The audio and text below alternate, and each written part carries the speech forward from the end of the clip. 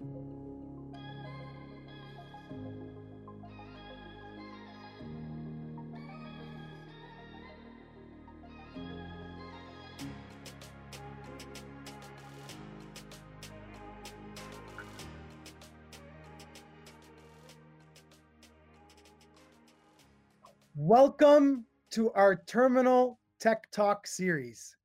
My name is Nabil Fahel, and I have the pleasure of kicking things off.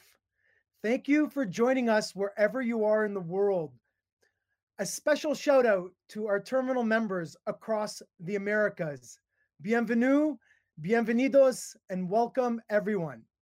We are thrilled to bring leaders and communities together by sharing insights and learnings on topics ranging from innovation, culture, personal growth, and more.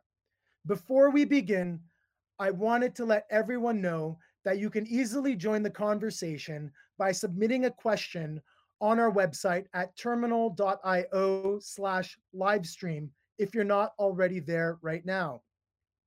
If you happen to be joining us on Facebook Live or YouTube directly, we are actively monitoring those channels, so feel free to pop in a question for the speakers there too. All Terminal Tech Talks are live streamed and recorded, and the recording will be available to view at the conclusion of today's discussion. We also upload each episode as a podcast if you want to re-listen or share with a friend. Just search for Terminal Tech Talks, however you listen to podcasts. We are excited to welcome today's featured guest, Dr. Andrew Costa, who is the chair in clinical epidemiology and the research director at the DeGroote School of Medicine at McMaster University, as well as the research director of the Big Data and Geriatric Models of Care Research Cluster. Basically, Dr. Costa and his team use big data to inform and evaluate health innovations, which is exactly what the world needs right now. Our moderator today is Graham Campbell, and Graham is a research coordinator on Dr. Costa's team, as well as a talented musician. Graham and Dr. Costa's office is right across the street from one of our terminal campuses in Canada. So it's especially a privilege to invite one of our neighbors into our series. On behalf of Terminal and our entire communities worldwide, I'd like to thank Dr. Costa and Graham for joining us remotely for this timely and important conversation about using big data to fight COVID-19. I will now pass it over to Graham, who will introduce his team's work and Dr. Costa. Graham?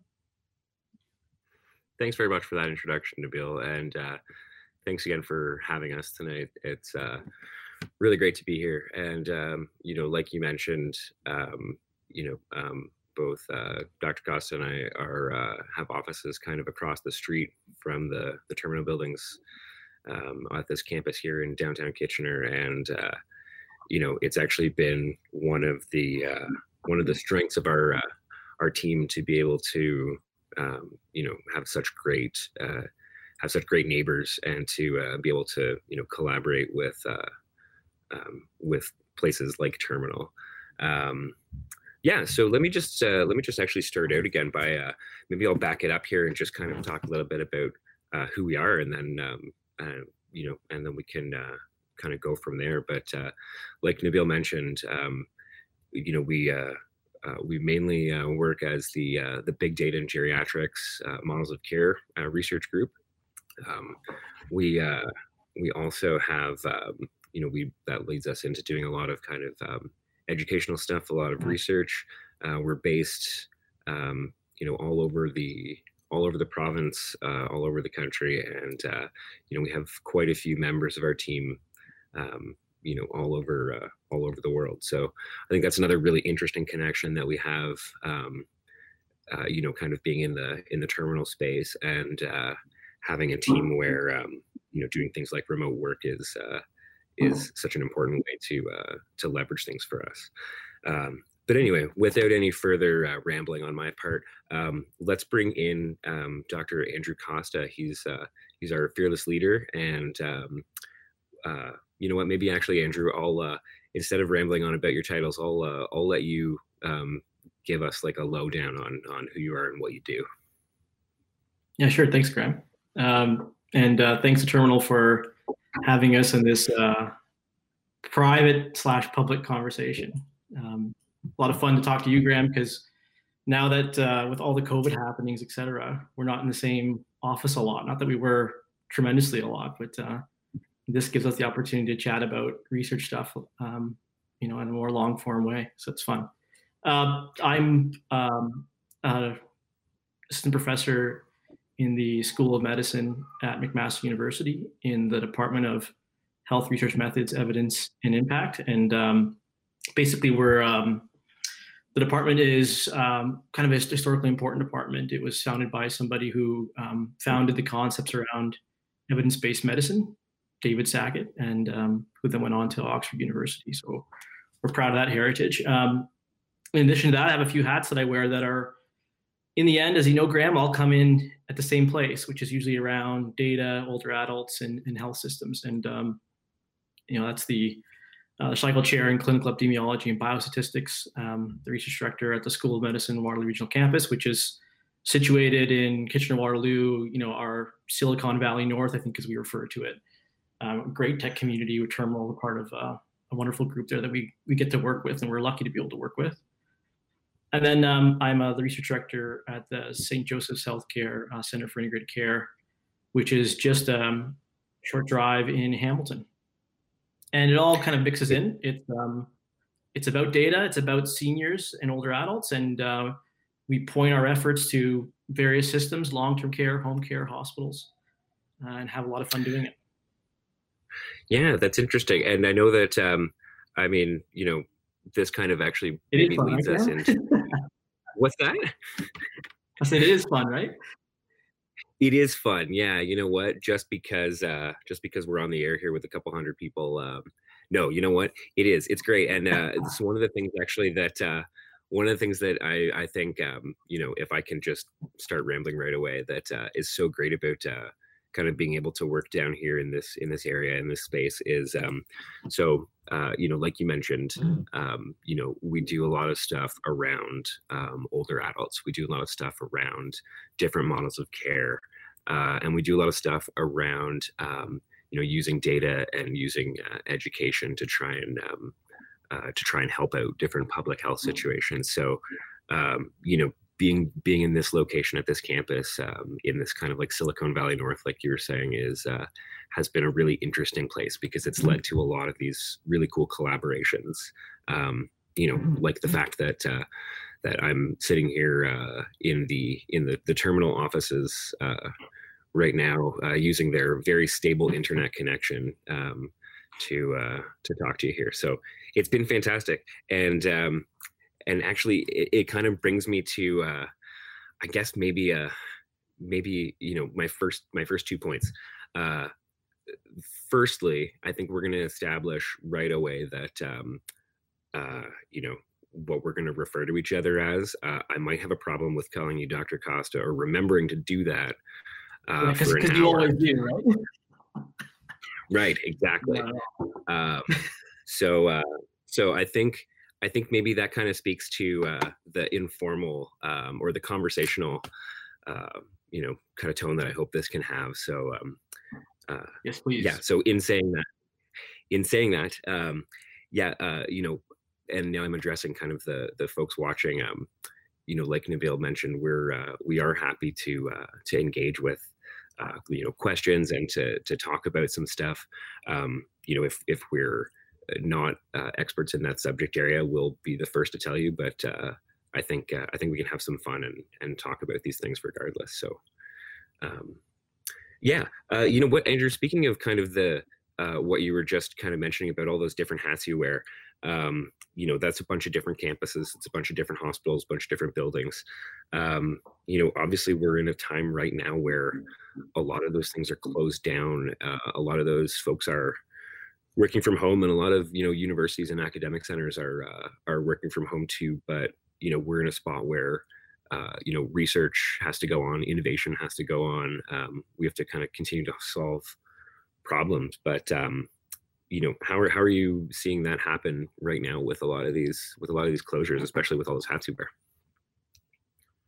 Yeah, so it's been an interesting trip. I mean, I came back from an overseas trip, hearing the news around COVID, and my wife, who's a nurse practitioner, was sort of following the news a bit more closely with a bit more concern.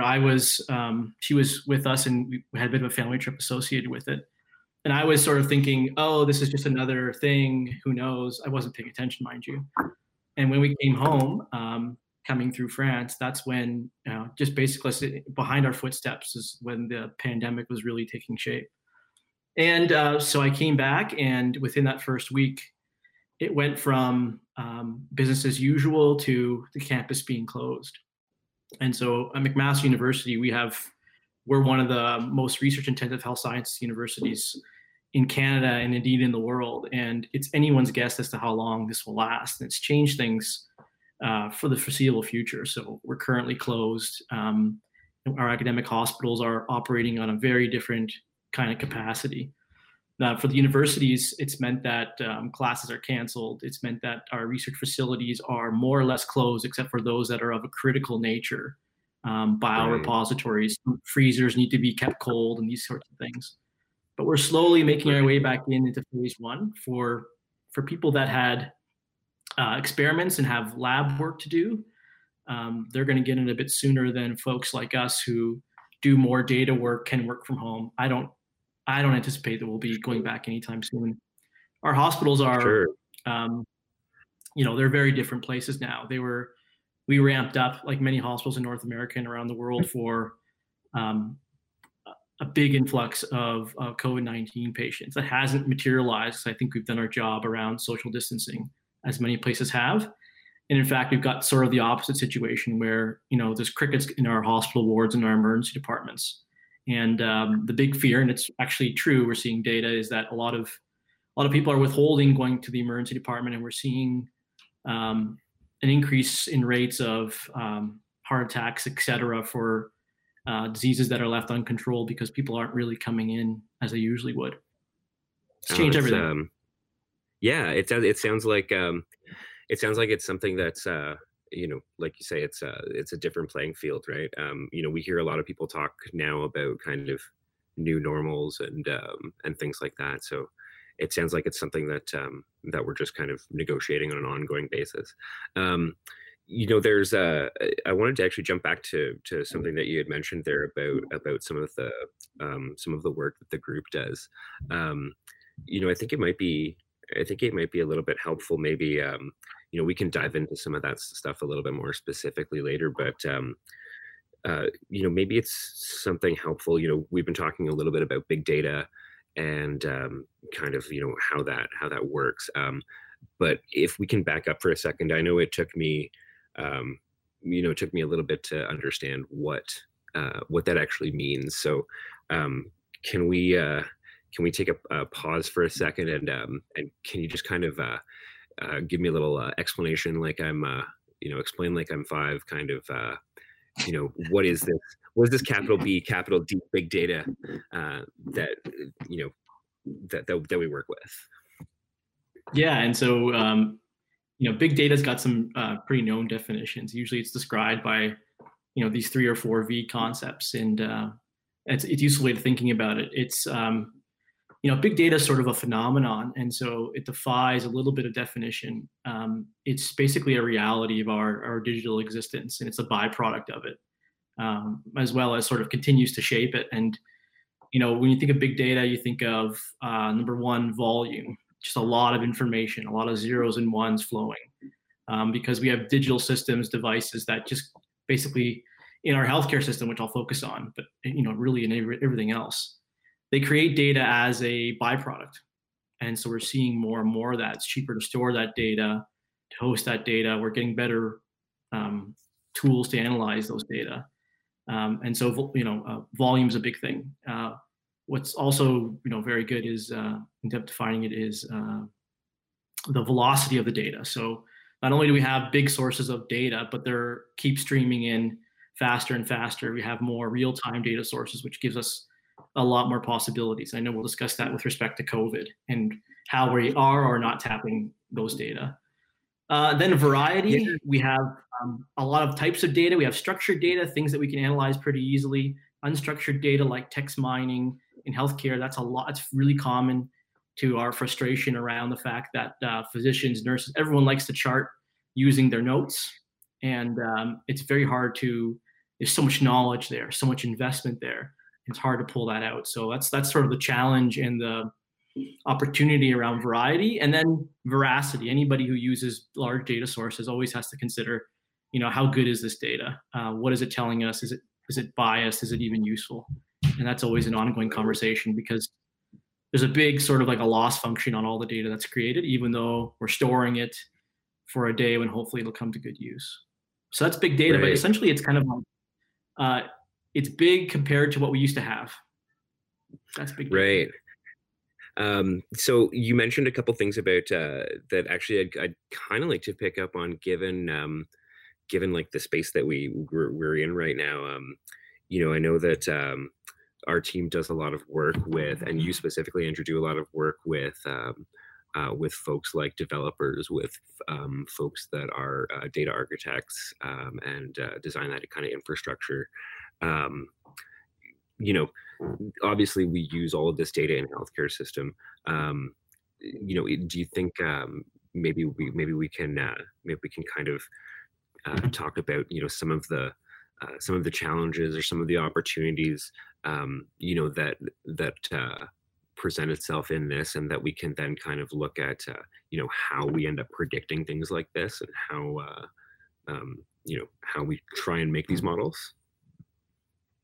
Yeah, and so our big, from the perspective of someone that works in healthcare systems, we're using a lot of secondary data that's created by health systems, EMR systems, hospitals, et cetera. And those are sort of common type data, like anytime that someone enters something in a chart, clicks a box, data are abstracted from that, either electronic, more or less electronically. As we get better, the biggest challenge and the biggest opportunity emerging is basically having EMR systems that are more digital.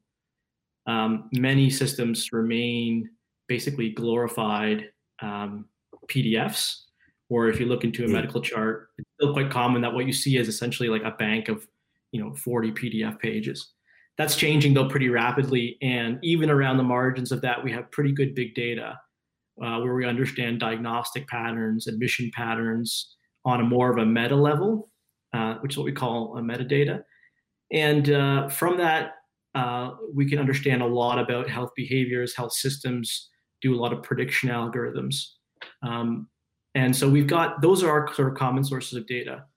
There's emerging very interesting sources of data that's flipping everything in healthcare analytics, and will continue to. Basically, it used to be that all of the data that we had about healthcare systems was in the system itself. It was owned by hospitals, owned by health systems providers. That's changing pretty rapidly with the advent of health apps, in-home technologies. People are more and more able to get track their own health, control their own health data, contribute to their own health data like their Fitbits and et cetera. And increasingly, they're able to do pretty sophisticated diagnostics that were only possible in emergency departments in hospitals. They're able to do that in their home by themselves, because the cost function for those devices and storing them has come down just tremendously. Kind of like the same impact as like cell phones with the computing revolution. It's those devices and systems associated are bringing that to healthcare. So we're rapidly moving towards a future where someone like me that accesses health data to create tools for providers, doctors, nurses, increasingly we're going to be creating it more for people. And where it used to be that your doctor or your hospital had your health information, maybe you could get a hold of it, maybe you couldn't. Increasingly, it's going to be more people having more information than their physicians, than the hospital they're in. And it'll be up to them to be able to share it with their healthcare providers, maybe more than one, which will really shift the power dynamics. So we're moving pretty quickly to that future. Yeah, it seems like a case where, we're almost living in the future. So in that case, if we have all this data, if we have everyone's, app data, this kind of thing, where does the difficulty come in predicting super rare events like this? Where do we, how do we make these predictions in this case when we're talking about, things more specifically like COVID? Well, I mean, like if we go into COVID, and I guess let's dive right in. If we don't know, I guess it's important to say that there's a lot that's unknown about COVID because it is still so new. Not only is it a new disease that we don't know a lot about, but how it spreads through a community and the various people that are involved in helping to research that, it's sort of a new phenomenon. It's been an amazing thing to witness in the world where a lot of researchers who weren't infectious disease researchers are pointing themselves towards COVID and trying to produce things that are useful in either helping to prevent outbreaks or to manage outbreaks in patient populations. And it's been amazing to witness. We're a good example of that.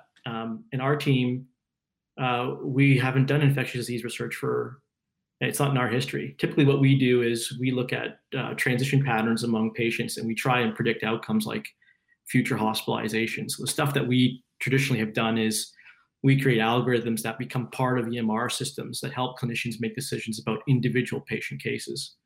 Right. And so we're using data on everybody to help make decisions on particular individuals.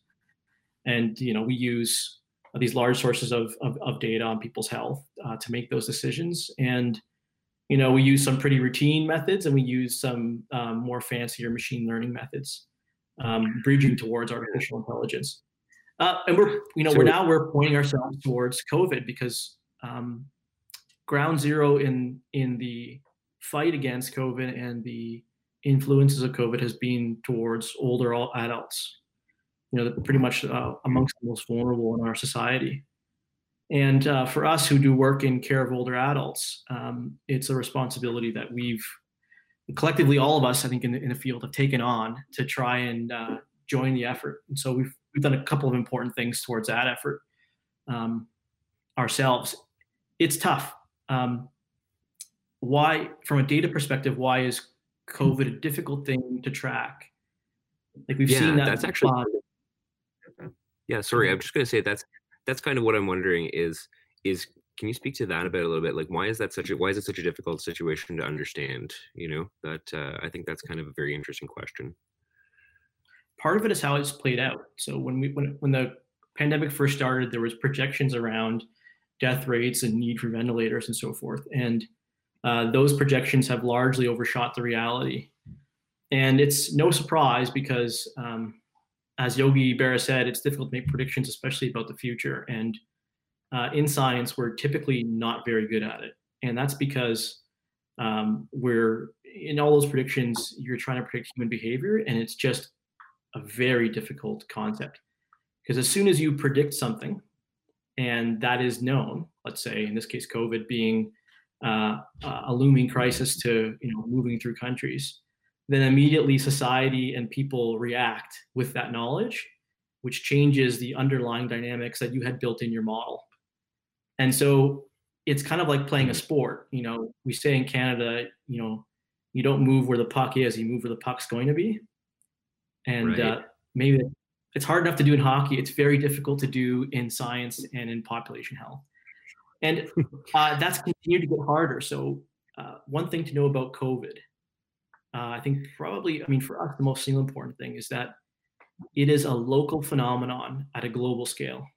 And what I mean by that is that because we've been largely very good at social distancing, really across countries, that very, very positive occurrence has made science and COVID more and more challenging. And what I mean by that is that there's a lot of noise in the associated data. Give you an example. You can look at So in the evidence, we have a lot of case series data from heavily affected countries in Europe and in Asia. And what we note is that we're not seeing the same sort of phenomenon that they're seeing in their countries. Now, on a crude basis, we are. Those that are sicker, more comorbidities, older, are more likely to be vulnerable to developing serious disease and death. But at a more granular level, those data don't really match what we're seeing in terms of the people that are being hospitalized in our regions. And so we're not seeing sort of the same flow. So the local situation is different from region to region is what we're realizing, where we're seeing longer length of stay in some regions versus others, younger people being admitted versus older people. And that's because it's actually a rare event. We don't know if it's a rare event to basically be infected by the SARS-CoV-2 infection. But we know that it's a fairly rare event that someone develops enough symptoms that they're hospitalized, and that's usually when we tend to see cases. And so right. It's a rare event. It's essentially rare events or stochastic modeling, meaning you're modeling a lot of noise and not a lot of signal. If we had a huge outbreak, we would know a lot more about the disease spread because we would have a much larger sample to do analytics on. Right now, we have very few. Give you an example. We have in our hospitals at the moment surrounding us, census of about 60 patients in very large academic hospitals, which is not a lot. And so it's very difficult to generate knowledge on 60 cases per hospital. And it's also very difficult to, if you boil up those data at a country level or state level or provincial level, it's difficult to actually translate that learning into local health study they're seeing is so different because to get sick is almost like a chance occurrence. It's by definition very difficult to predict because we're doing pretty well at social isolation. So that's the challenge, and in our region in Kitchener, where we have a lot of tech companies, as you said, we have a population of about 500,000, and in our region we've had something like just over 200 hospitalized. Right. And in and of itself, that's about 4 times what surrounding regions have had. So in Kitchener, where we live, we have 4 times the rate. It's not at all clear as to why that is the case. Not at all. And it wasn't like we had a big festival and the surrounding communities did not. And so we're seeing more cases, we're seeing different cases, and we have no idea why. Interesting. I mean, interesting and terrifying.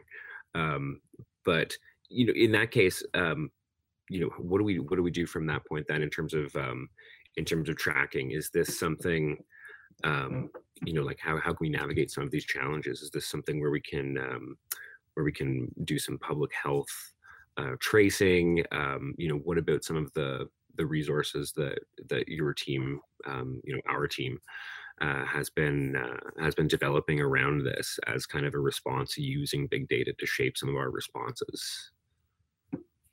It's meant that we've had to collaborate a lot. And so, as you know, Graham, in our region or our surrounding regions, we live, if folks are familiar with Toronto, we live south of Toronto in a very, very busy region of Southern Ontario that basically surrounds a very large lake called Lake Ontario. And it goes essentially from sort of like Toronto all the way to Niagara Falls towards the US border. And in this, few regions, we have about 2 million individuals living. And so we've had to collaborate with across the regions to be able to pool data in order to have the data resource to be able to do the analytics and create tools to make decisions about the spread of the disease, as well as how we're managing those who get sick. An example of that is we created the COURAGE registry. So it's a coronavirus registry of all admitted patients who are confirmed with COVID and all individuals who go through a hospital's emergency department with mild symptoms and are identified either afterwards or during as having COVID, but were discharged home. And so what we're doing across those hospital systems is capturing all of those cases and pooling it. And we're working with so that's an example of pooling at a regional level so that we have enough information. We're collecting very detailed things from from the charts like onset history, all the admitting labs, daily lab information, pathogen testing, symptoms, comorbidities, really everything that you could possibly get. And a group parallel to us is actually collecting all the biospecimens from those patients and creating a biobank. And we'll link the data afterwards. So this is the data that we're collecting. No worries. I'll just say a few more. The data that we're collecting is being so at an international level and Canadian level, we have to do the same things. And so the data that we're collecting is on a common standard that was developed by the World Health Organization. And so all the way up, we're contributing those data to as high as the World Health Organization. We're pooling the data. So it's really important that we do that and create these platforms. Right. Then it's important that we link it. So thinking about big data. So now we have the outcome. Who is getting sick? What is their disease course? And what we really need to be able to know is like identify those who do get sick and why, and do some of that electronic contract tracing. And to do that, we have to take these data that really were hard won from hospital systems and clinics and pool that and link it to the large population level data. So all of the public records for all individuals living in our province, which is equivalent to a U.S. state, which includes all past hospital records, all information we know about where they live, their primary care physician, their local environment in terms of their socioeconomic status, their race and gender characteristics, new Canadians, really everything there is to know to basically reach across all the different data sets that we have on individuals in the province. And in this case, very safely be able to do analytics to help us understand who is being most affected by the disease in the general community. Right. Yeah, and you know what? That's exactly what I was going to ask, was about how that scales up, kind of how that tracking scales up internationally, and how that affects the community. So, you know, that does actually kind of bring me a little bit around to there was a couple points there that you touched on that I was hoping that we could maybe quickly touch on before we get into some of these questions, you know, that we can start answering from some folks. But you know, I'd like to go back and just touch on something that you'd mentioned about kind of the importance of you know, distributed work teams, remote work teams, as we navigate this kind of thing. And then I'd also like to you know, flow into that. It seems like we were just kind of almost getting into that natural discussion about, you know, the place where a lot of places are at right now, where we're looking at opening up and we're looking at how to do that safely. And, you know, there's a lot of unknowns there. So if that's if it's not too much, maybe I'll just throw that all on your plate. You know, I guess remote work, anybody who's tackling this issue is having to do it remotely, which has, you know, created new challenges. For those of us that work in the data sciences, like our group, it's been not too much of a challenge. We joke that we were sort of pandemic ready already because most of us connect through Zoom. We've got team members as far away as Vancouver, and then people that work for us as far away as, I think now probably the Canary Islands.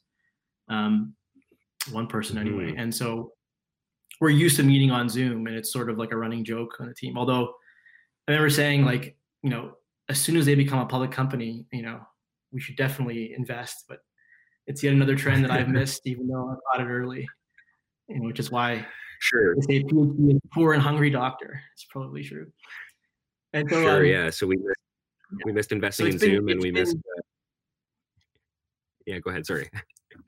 No, it hasn't stopped us. It's basically the you know, jokes aside. And so, you know, and people are working very hard on it. So you know, I have chats with people in the Ministry of Health, you know, at 10 o'clock at night on a Sunday, all kinds of wacky things, and all through, you know, all kinds of products, you know, for people to connect, and it works pretty well.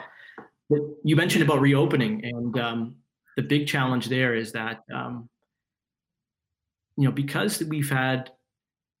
things have been pretty stochastic in terms of like cases what's been driving cases, and that we still have a huge amount of unknowns, mostly because we've been so we know how to collect the data. We know we need to. We've been slow to do it.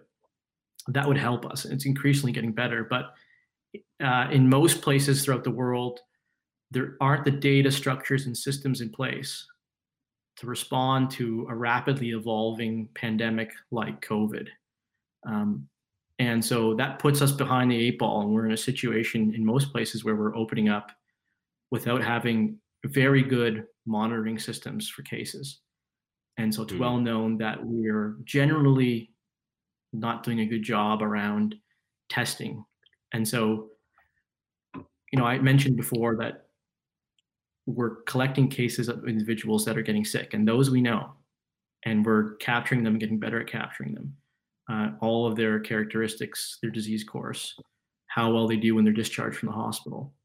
But we don't know the denominator.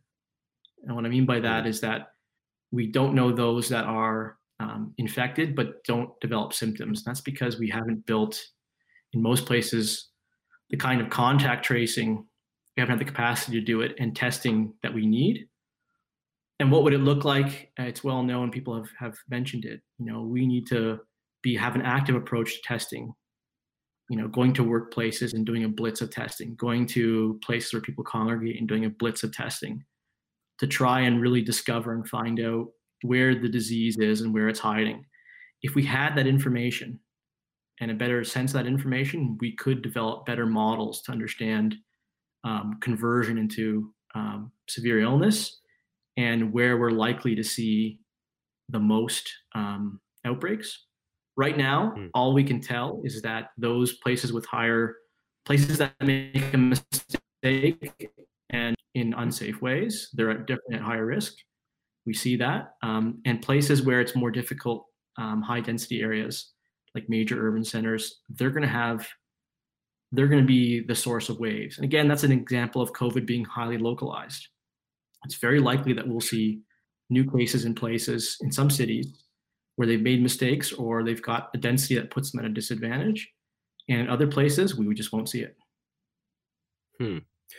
Yeah, it seems like it's on one hand, it's an interesting situation. On one hand, it's a troubling situation. And on the third hand, we really have to wait and see how things develop week by week.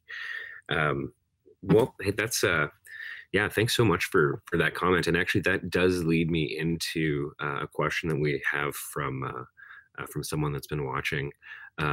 This is a question from Red Amancio. And the question is, based on the data, is it safe to reopen stores, schools, etc. in Canada by June? And I figured that kind of linked up to just what we were speaking about just now. What are your thoughts on that? It's a big question, and no one knows, although there's going to be a lot of opinions. Mine's no better than anyone else's. They say it takes a lot of knowledge to realize, how uninformed or how ignorant you are. And so we've done a piece of work around COVID analytics, and based on that experience, I'd say it's very difficult to know. And we're kind of playing out an experiment because we don't have the natural advantage of a jurisdiction that's opened up and that we're able to understand what's happened from it. The part of the problem is that the incubation period of the disease is such that we will only see a spike in cases something like 3 or 4 weeks after there's been some serious moves towards opening up. And so we don't know until we or others try. And of course, there's tremendous economic pressure to open up behind it. So it's tenuous. The most important thing I think that we can do is prepare ourselves by bolstering our public health resources and our analytic capacity, so that our testing capacity, so that we can understand when maybe things are going awry sooner.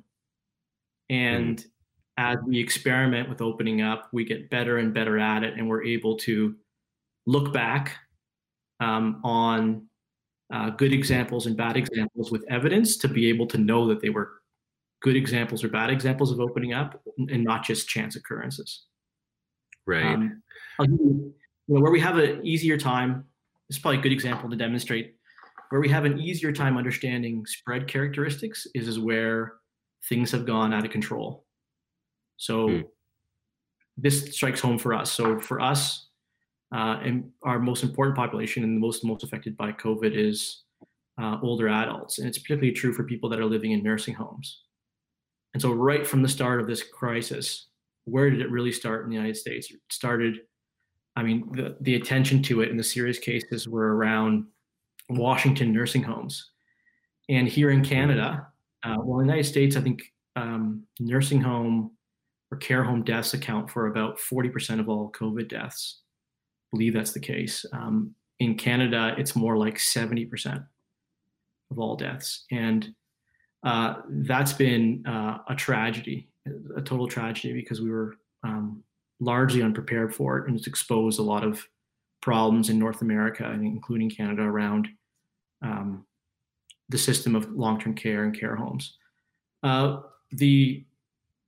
To demonstrate the point that we sort of need enough data to have an understanding. However, we know a lot about risk, and we're learning more and more because we have those outbreaks to learn from. And so it's sort of a sad example that we have so much information. But I'll give you an example. We recently worked with very hardworking folks in the Ministry of Health, working 7 days a week, 12 hours, support some of their analytical capacity to look at what at a nursing home level is associated with risk of outbreak. And if there's an outbreak, the size of the outbreak according to the number of cases and the number of deaths. We have enough cases and enough examples to be able to do that and understand it, so far anyway, pretty conclusively. And we've learned some important things about how facilities are designed and how that influences risk, and how community spread, no matter how small, so community incidents, new cases in a community, how well that predicts an outbreak in the surrounding long-term care facilities. And if that occurs, how bad those will be according to the characteristics of each home. And that's been very important because right now we're in a state where we're using that information, our public health authorities are, to design targeting systems so that they can in advance know, depending on the scenario, which facilities are at greater risk, and so which ones they really need to focus on. Because we have about 632 in our province, and no place has the resources to have big interventions at all facilities. And so now we know which ones to target, and we know more and more day by day. Yeah, we don't quite know that at the community level. We just know that at the nursing home level because we've had such a bad outbreak. Yeah, interesting. So I guess it's kind of, unfortunately, it seems like a lot of the answers to this come back to, we need to see how it looks next week and the week after that and the week after that. So yeah, thanks so much, Andrew. I do have another question here, a really interesting question from Alex Ionovsky. And Alex asks, which remote health monitoring technology is the most promising for tracking and predicting health outcomes, and which might be the most overhyped? So let me, add to this. I'll add to this that, I'm not sure. I'm not sure actually. I'll just leave this to you. What are your thoughts on this? It's still so new, the field of remote monitoring, and we're in a very infantile stage. And I don't think it's because the machines don't work. It's because the humans working the machines don't work. I'll give you an example. So the machines are efficient. It's the human beings that are less efficient. And there's also this constant problem of calibration. So you have, humans are always the rate limiters, right? So your phone works faster than your brain does. And so you're the throttle. You're what's slowing down information from various sources being in your brain because you can't manage it. Now imagine a health system with fixed resources. There's only so many doctors, so many nurses, so many personal support workers, so many people to respond to other human beings in need. They're already busy, by the way. They can be more efficient, certainly the case, but they're already working 40 or more hours a week. And if you asked all of them, they tell you that they're busy. Now input remote monitoring devices. And it sounds like it's a wonderful thing, and it is actually, that something that someone would have in their home would alert a healthcare provider or a health system or a hospital or a primary care group. The problem is that those events would have occurred and they would not have been alerted. And so it creates too many alerts, too many false positives, or even just true positives, that it overwhelms the system pretty quickly. Interesting. And so here's a good example. Yeah. Let me give you an example. Like it's well known that people that have cardiac surgery, when they are discharged and they go home, they continue to have sort of like mini heart attacks. Some of them do, that are barely detectable. Now you can maybe create a device that detects, troponins, and will trigger a cardiologist. And that would be a very good thing, except there aren't enough cardiologists and people in their team to be able to respond to all those cases that they otherwise would not have known. So super important, but we're learning how to use them. A lot of them hold promise, particularly the ones that are easier to use.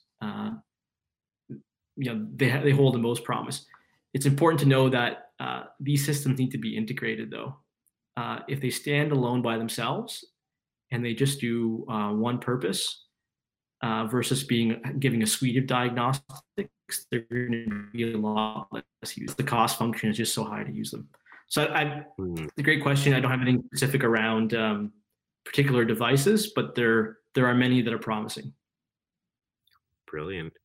Okay, well, in that case, Francesca Mayajota has a question here about how do you deal with false information and numbers in the case the government doesn't post real numbers on one hand, and on the other, in the case when there is no real testing. Does that come through clearly? Yeah, and it's so I'll tackle the last thing first. When there's no real testing, it's that problem that I mentioned, which is that we don't understand the underlying denominator. And so we don't know a true incidence rate. And that's why you get, if you're following the news, there's always a lot of suspicion and lack of knowledge around, what is the true death rate for COVID? Right. And what was it that we expected out of information from East Asia versus what it is today? And we still, amazingly, don't have a very good handle on it because we don't know the true denominator of those infected. We only really are able to ascertain, and even always not perfectly, the numerator of those that are severely ill and those that die. And even that has a little bit of complications. So then you say, you asked about untrustworthy data from sources around death rates. I'd say that they're difficult to capture. So how do you capture death rates? Usually it's still a manual process. There's no magic where you're able to, in a data streaming way, understand true death cases. Someone needs to manually interpret a death as a COVID death and enter it into a database that needs to be collated and brought to a central location. And that's currently how it's done. And so it's a very human process still. It always will be. And because we're new at this process, the data isn't always perfect. I'll give you an example in where we've seen a lot of deaths in nursing homes and care facilities. That relies on reporting from the facilities until such time as we have coroner's data and assessed data that happens usually sometime later. And the difficulty with those data is that when you look at count data, sometimes there can be errors or there can be double counting. What if somebody was transferred to a hospital and died there and not in the facility? Who's tracking that death? When they're tracking it, are they double counting it? or are they failing to count it because the facility doesn't include it in the deaths that occurred in their facility? So that's an example of nitty-gritty that can sometimes lead to inaccuracies. But I'd say overall, rest assured, because from a data analytics standpoint, that's a little bit of noise in the data, but it's not something that changes the picture of what we're understanding.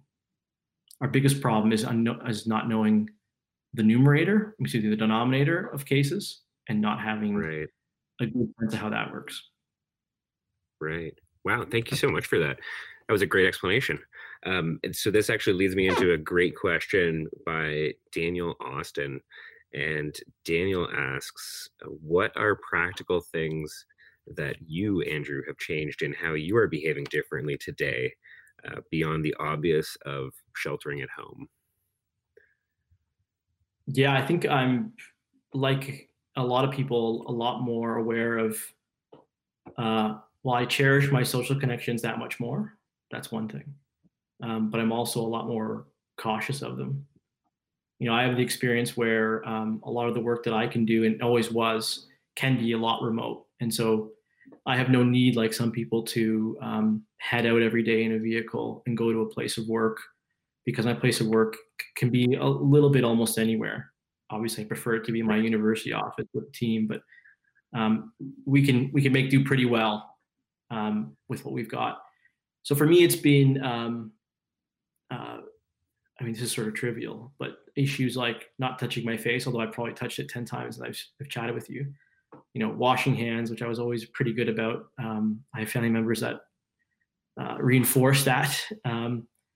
And when I do go and have to set out to do things like, you know, we're all doing more handy things around the house, or trying to be handy around the house, to the hardware store and so forth, very cautious about touching things and where I'm putting my hands, and that I'm having hand sanitizer or washing them.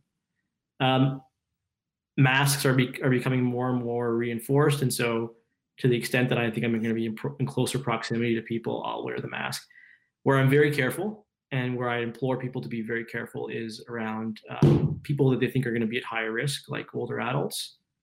And so I interact a lot with my neighbors that are older adults, actually very older adults, but you know, pretty spry for older adults. I'm hoping it's something in the water in the neighborhood, in our wells here.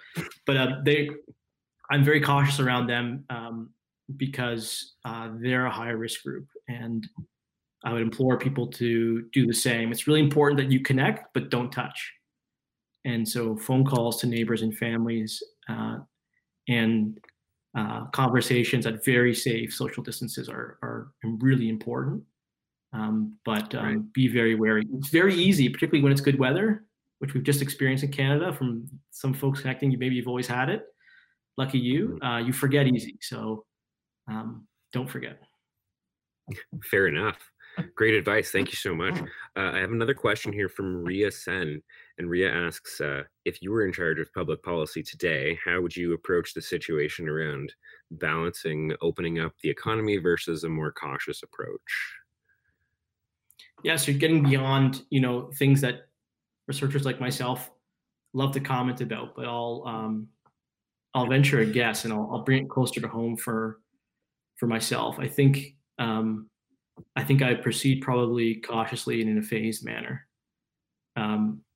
because it's important. We have no choice but to start a little bit, and where we don't think that we're going to have a treatment right away or a vaccine right away, we have to, you know, move safely. I think it's being accomplished in most places, and that's obvious because the projections didn't come true. And it's not because the projections were horribly flawed and we were fooled. That's not the case. It's because those were possible, and we acted to mitigate it. It was always going to be temporary, and we were always going to be stuck with this hard problem of opening back up and the need to open back up. It's really important that as societies, we place a lot of emphasis in our platforms to be able to track COVID, so that we know early and we can learn from mistakes and obviously detect mistakes sooner.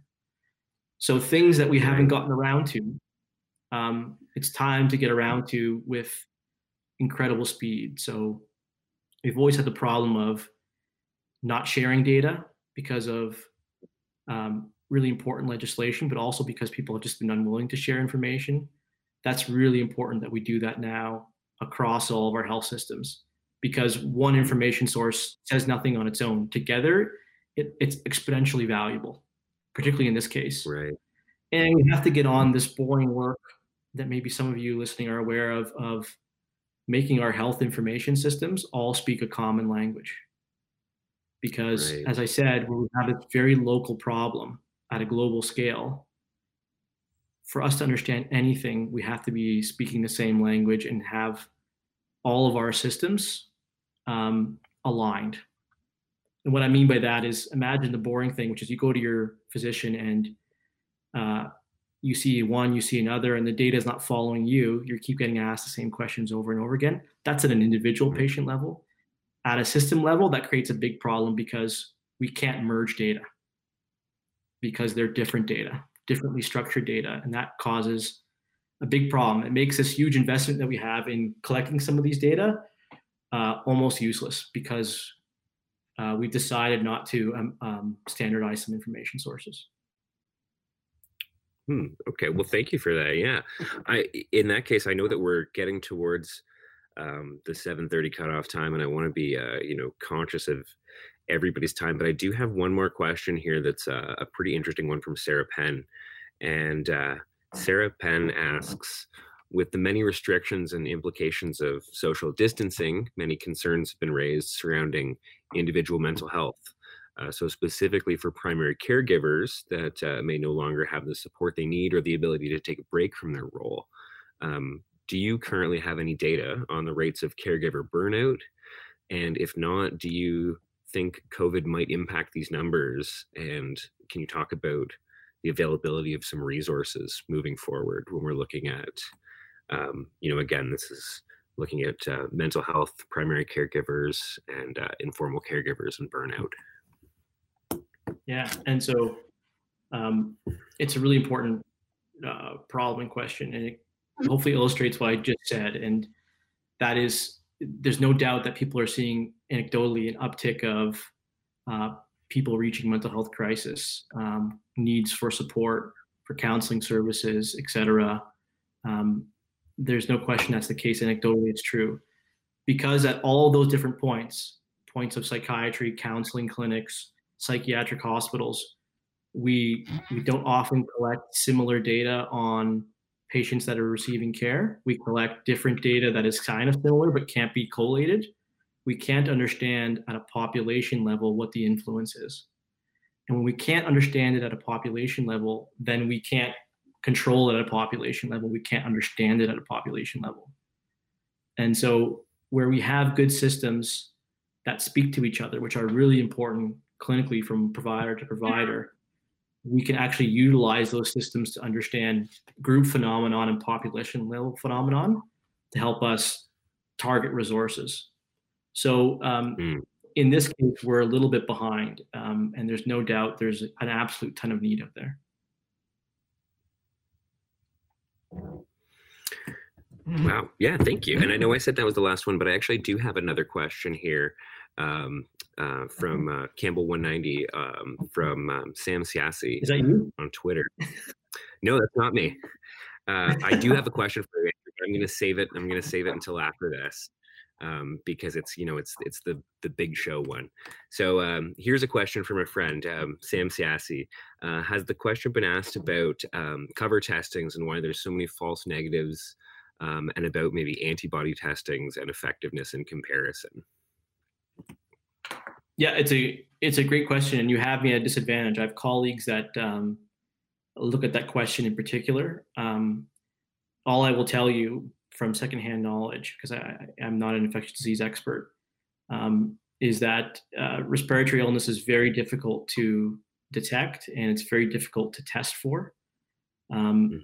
And that has to do with two things. Number one, the manner in which we typically test it with swabs, et cetera, are very sensitive to the quality of the sample that you get, which has led to practices where for people to be declared negative, you need to have 2 successive negative tests for instance. Right. And also just the way in which viral load is retained in a system varies between respiratory illnesses, and it's very difficult to understand from a test where you are in the trajectory of disease and symptoms. Right. That's the best I can do in answering your question. And I'm aware of some of that debate, but I'm not knowledgeable enough to give you a solid answer. Fair enough. Hey, that's no problem. Well, in that case, I just have one more question, and it's one from myself to you, Andrew, and it's, what do you think this means for the future dress code of academics? Because I'm concerned that we'll never wear khakis again. I think this might be a sweatpants situation that we're going to take back to the office. Can you comment on that? All I know is it's meant that we don't have to iron our shirts to be on Zooms. It just needs to be more or less ironed out, or not too horrible, this side up. Below it doesn't matter. The state of academic dress in academia was always so low that this has just got to be an improvement. All right. Well, that's beautiful. On that note, in that case, what I'm going to do then, I'm going to extend a big thank you to Nabil again for inviting both myself and Andrew on to come and chat today. And I'd also like to, turn it over, Andrew, just in case you have anything, any last remarks that you'd like to wrap things up with. No, thanks, Graham, for the discussion, and thanks, Terminal, for inviting us. This was fun. Hopefully, informative for those that were listening. Be safe. Yeah, that's fantastic. I had a lot of fun. So stay safe. And I think, on that note, then let's pass it back over to Nabil. So thanks again, Nabil, for having us. And stay safe out there. Thank you, Graham, and thank you, Dr. Costa. So we are thrilled to bring the Terminal Tech Talk series to you every single month. And next month, we have another amazing speaker in Alex Lazaro, who recently published a book called Out Innovate: How Global Entrepreneurs Are Rewriting the Rules of Silicon Valley. That one will be moderated by Terminal's very own Clay Kellogg, and I will share more details with everybody who registered after the broadcast. But with that, it's a wrap. And I want to thank Eric for managing everything so smoothly on the live stream. Thanks, Eric. And thanks everyone for joining. We'll see you next month.